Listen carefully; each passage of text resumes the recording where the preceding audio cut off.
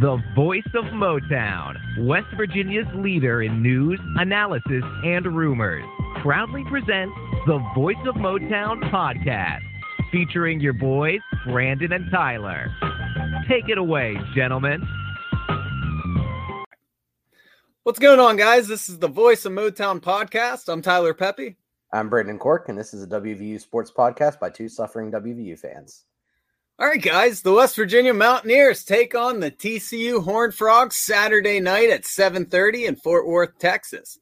The Horned Frogs are a 4.5-point favorite coming into this game, holding a 3-3 record on the season after a disappointing loss to Oklahoma, while the Mountaineers are 2-4 after that brutal Baylor Bears game.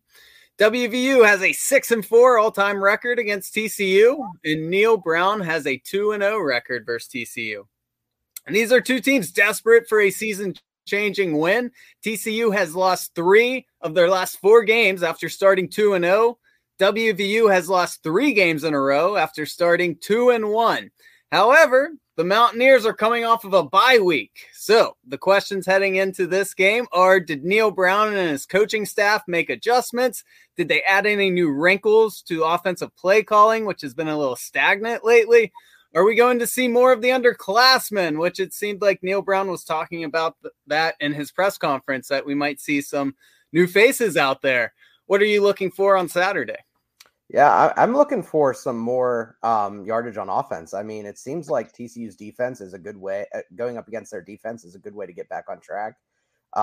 Their defense gives up a lot of rushing yards, and they allow 240 yards rushing yards per game and 6 yards per rush, which is crazy. But the thing that's kind of confusing about TCU when I look at them is that, you know, they've played teams close that aren't really on the same level. Cal is 0-5.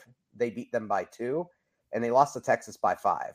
And Texas has been kind of up and down themselves, but still it's, you know, kind of hard to get a measure of what's actually going on with them. So, you know, just kind of starting out to highlight what TCU does well. What they do extremely well is run the ball. They're one of the best rushing teams in the country.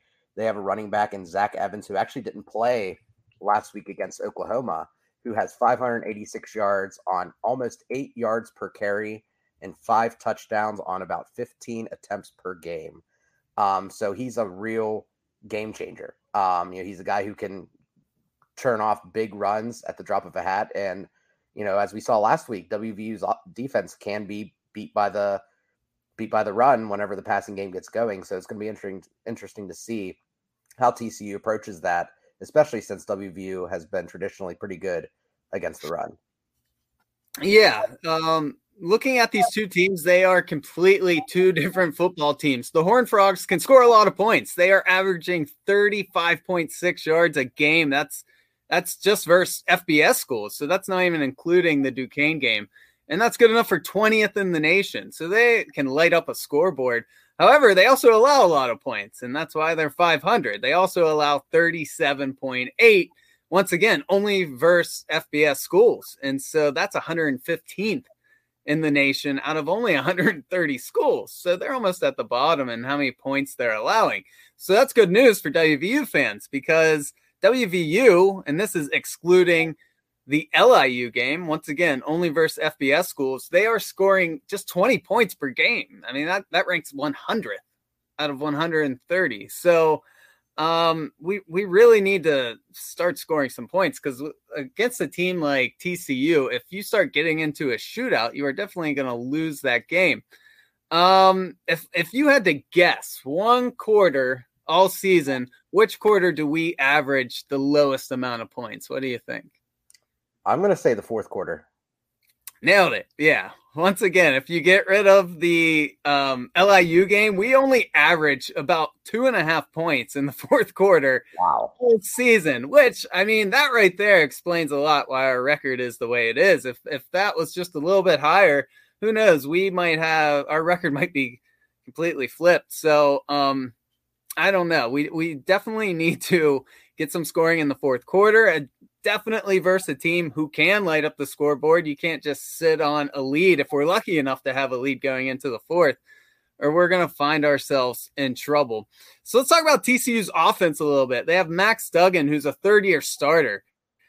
You don't see too many kids come right into college and start, but he is a third-year starter, dual threat quarterback, and he takes care of the football. So lots of credit to him. He'll be an important factor on Saturday. Only 2 turnovers on the year and 0 turnovers in the last 4 games. Even though they're 1-3 in those games, it's definitely not because of him, because he can move the ball and he takes care of the ball. His favorite target out there is probably Quentin Johnson, who has had injury issues this season. He had a hyperextended knee that forced him to miss the Texas Tech game. However, he looked fantastic last week against the Sooners. He put up 185 yards, 3 touchdowns. So those 2 guys will definitely be huge factors on Saturday.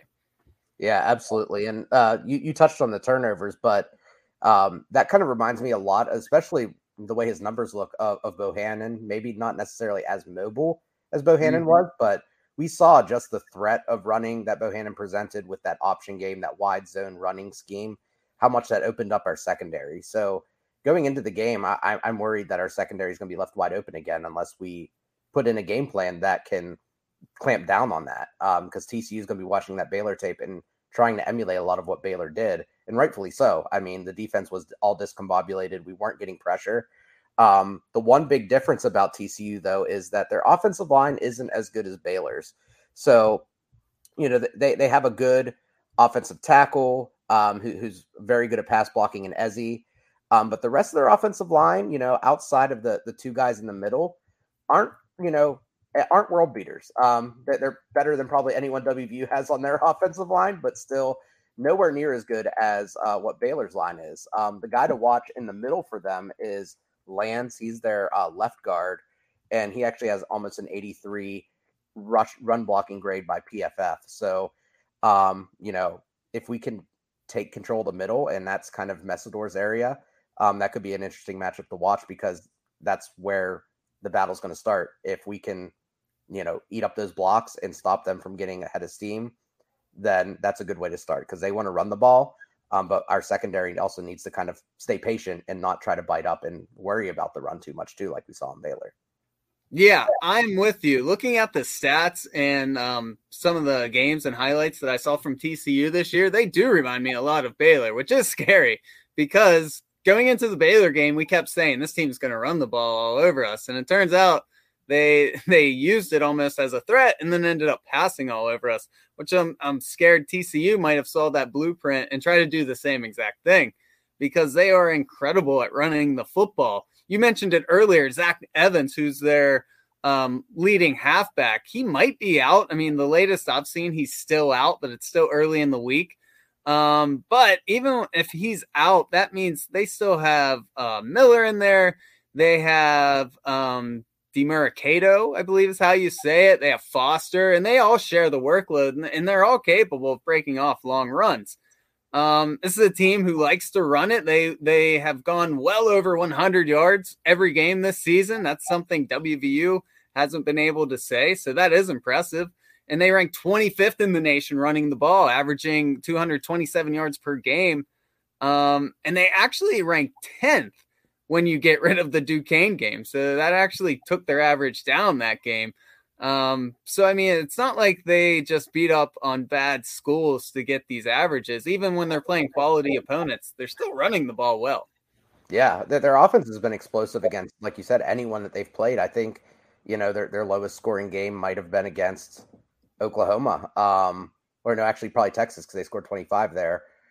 So, I mean, still, that's more than what WVU typically puts up.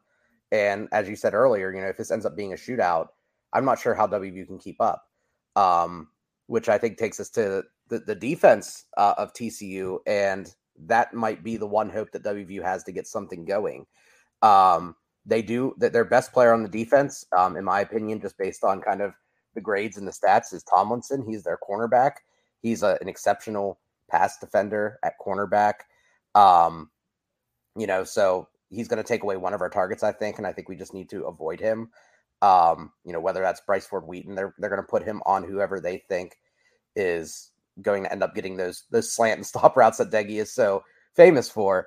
The other player to watch on their defense is Mathis, who is a defensive end, and he actually leads the team in sacks and tackles for losses. So being a defensive end against our weakest portion of the offensive line at the tackle position is really interesting, because even though TCU does allow a lot of yards on the ground, having your best defensive player being on the edge against our tackle group could completely disrupt that. Yeah. Looking at WVU's offense versus TCU's defense, the biggest story of this game will be if WVU is finally able to run the ball against someone, because TCU has been horrible at stopping the run all year. So if there's ever a game we can get back on track running the ball, this is it. WVU, they only average 94 yards per game running versus FBS schools, and that's 118th out of 130. So we're almost in the bottom in the nation in running the football, which, I mean, you can contribute that to all of our offensive problems right there. Because if you can't establish a run, it's hard to get a passing game going. And that's part of the reason why people just tee off when Doege's in the game, because the run's not really a threat. So we have to establish the run game. You don't want to get into a shootout with TCU. We already talked about that. And one way you can avoid shootouts is controlling the clock, controlling the ball, and not allowing TCU's offense to be on the field a lot. Yeah, absolutely. And I think the one part of our line that actually has been most solid, the middle, with Zach Frazier, Gamitter, Nestor, and then White whenever he comes in, that's what matches up best against TCU. Their interior defensive linemen, their middle linebackers don't have very good PFF grades. They don't get a lot of penetration there. They have a very low stuff rate on running plays. So if we can get Letty to the second level, and we love running inside zone, that's where we're going to make our money. That's where we're going to get the time of possession battle. So that's one way to slow down the offense, is to have these long drives. We just can't make mistakes, and we got to be consistent. We got to sustain. And that's kind of one thing that has always hurt WVU this year, is the ability to sustain. And it really hasn't been, lack of, yardage. I feel like it's more been about just bad penalties, or taking bad sacks, or just an offensive lineman, like we talked about last episode, getting absolutely blown up, and our quarterback loses 5 or 6 yards, which isn't his fault. But you got to avoid those disastrous plays when you're moving the ball downfield if you want to play that time of possession battle, which I feel like Neal Brown likes to do. He likes to have control of the game like he did against Oklahoma. And it's going to be very important to do against TCU, just because of how disheveled our defense looked last week, and TCU being very similar offensively to Baylor. Yeah, and the most exciting thing heading into this game is that we had a week to prepare for TCU and get some of our problems fixed. TCU played a tough night game last week, whereas we got a whole extra week to prepare for them. So theoretically, that should give you the edge. That should give the coaching staff an edge. And even Coach Brown was talking about it in his press conference, that Coach Brown allowed them to have more one-on-one time with their players and to work on fundamentals, which, of course, if you've been watching WVU, that's what we've been lacking all year. It's just basic mistakes, making bonehead plays that hurt yourself. And we keep talking about it. I don't think we have a team that has so much talent that we can overcome mistakes that hurt ourselves. We first and foremost, we have to not hurt ourselves and put ourselves in bad situations. But overall, this is a huge game for both schools. Whoever loses this game, their chances of making a bowl game is almost zilch. It plummets, especially when you look at who both teams have left on their schedule. Now, a win does not guarantee a bowl berth for either of these teams, but it keeps them in the hunt, keeps their fans excited, keeps the players pumped. So just keeping ourselves in the conversation makes me excited for this game. At this point in the season, that's all you can really ask for two teams that are 500 or below 500, is just for hope. And this game is it. You lose this game, there's no way anyone could say mathematically we're getting into a bowl game, because we would have to run the table. And let's face it, if we lose against TCU, there's almost zero chance that happens. Yeah, absolutely. And the one thing that I do like about the matchup is that, kind of like I said at the beginning of the pod, is it gives us the opportunity to kind of find our rhythm, figure out what we're good at, and, carry something into the next week. The last few teams we played have been really tough defensively, and they want to take away the run. Even Texas Tech, whose defense isn't great, their run defense is very good. So, you have the ability here to kind of figure out what's going to work and to try some different things out against, TCU to figure out what's going to function and how you're going to run the ball, try running some more balls outside, try some more play action, get a rhythm going and get some players in the zone, I guess, so to speak, so that it can carry into the next game. I'm really excited about that just because we haven't had that opportunity yet. Yeah, absolutely. Another thing that's going to be big is if you've looked at TCU's third down conversion rate, it's 7th in the nation. They are converting third downs at 54% rate, and that's incredible, especially if you compare it to ours. So I think that'll be a huge factor. If we can't get off the field on third down and they're running the ball, controlling clock, having long drives because we're getting them into third downs and then they're converting, that's going to be a huge factor, is getting them off the field on third down. The one thing that does match up against them pretty good, though, for our offense is that they also allow a 47% completion percentage against on third down, or actually 42% third down conversion percentage, which is pretty high. I mean, if you're allowing a team to convert their third downs at a 42% clip, teams are moving the ball against you. So that gives WVU a little bit of leeway. Again, we just need to avoid digging ourselves in holes, and I think we can get somewhere. And then also the one thing that's kind of going against us too is that they do get picks. They have 6 interceptions on the season, which, Deggy actually leads the Big 12 in picks. So that could be a matchup that's a little concerning. So I'm really hoping that, we can protect the ball, and I want to see us run the ball 30 times. I mean, that's, I think, the best way to beat TCU. And that's the way that, we can win the game, is by controlling the clock, running the ball, letting Deggy be a game manager, not trying to let him win the game. So that's kind of my hope on the strategy for the game. I'm with you. Yeah, it's definitely going to be a big factor. You want to get into the good, the bad, and the wish, or you got anything else? Yeah, I wanted to talk about, a couple matchups that I thought were interesting. I already talked about the run game, but the last one I want to talk about too is TCU's red zone offense versus WVU's red zone defense. TCU's red zone offense is actually scoring 100% of the time. They have 17 touchdowns and 6 field goals on 23 attempts. Wow. Going up against WVU's red zone defense, which is only allowing scores on 76% of the time, which is 36th in the nation. Pretty good. So, it's going to be really interesting to see what stands up. And again, it's, WVU has done pretty good in the red zone, but I feel like a team like TCU can move the ball up and down the field really easily. It's going to put WVU in those red zone situations more often. So we're actually going to get to see if that red zone defense is actually legit, or if maybe it's a paper tiger and something that we thought was better than what it actually was. Yeah, that's incredible. I missed that stat. They're 100% in the red zone this year. Oh yeah. That is scary, and that's impressive. Good call on that. So let's get into the good, the bad, the wish. One good thing heading into this game, one bad thing, and one thing that we wish / hope for.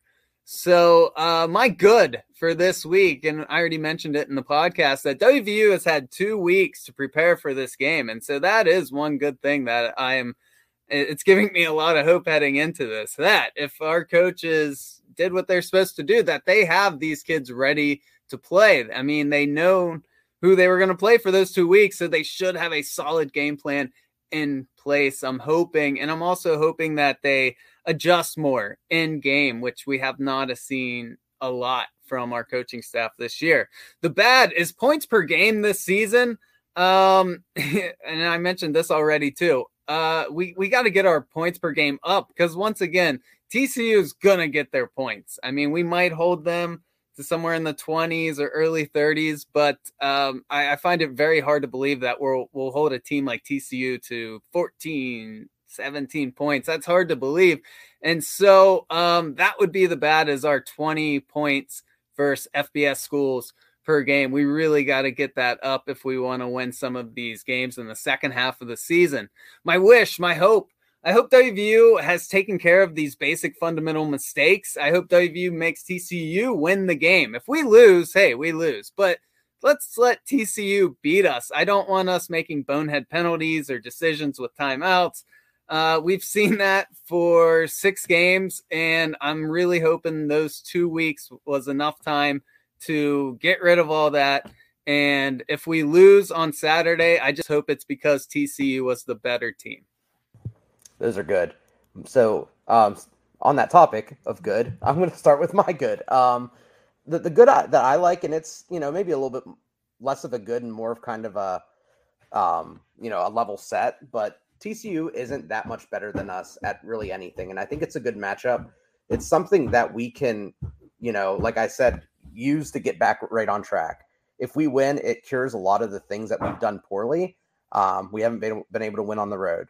We haven't been able to beat, Big 12 teams consistently. We haven't been able to score points. And I think if we can score points, which would happen if we win this game, because I don't think it's going to be a low scoring game, it's going to, turn the tide on the fans a little bit to maybe give them a little bit of hope.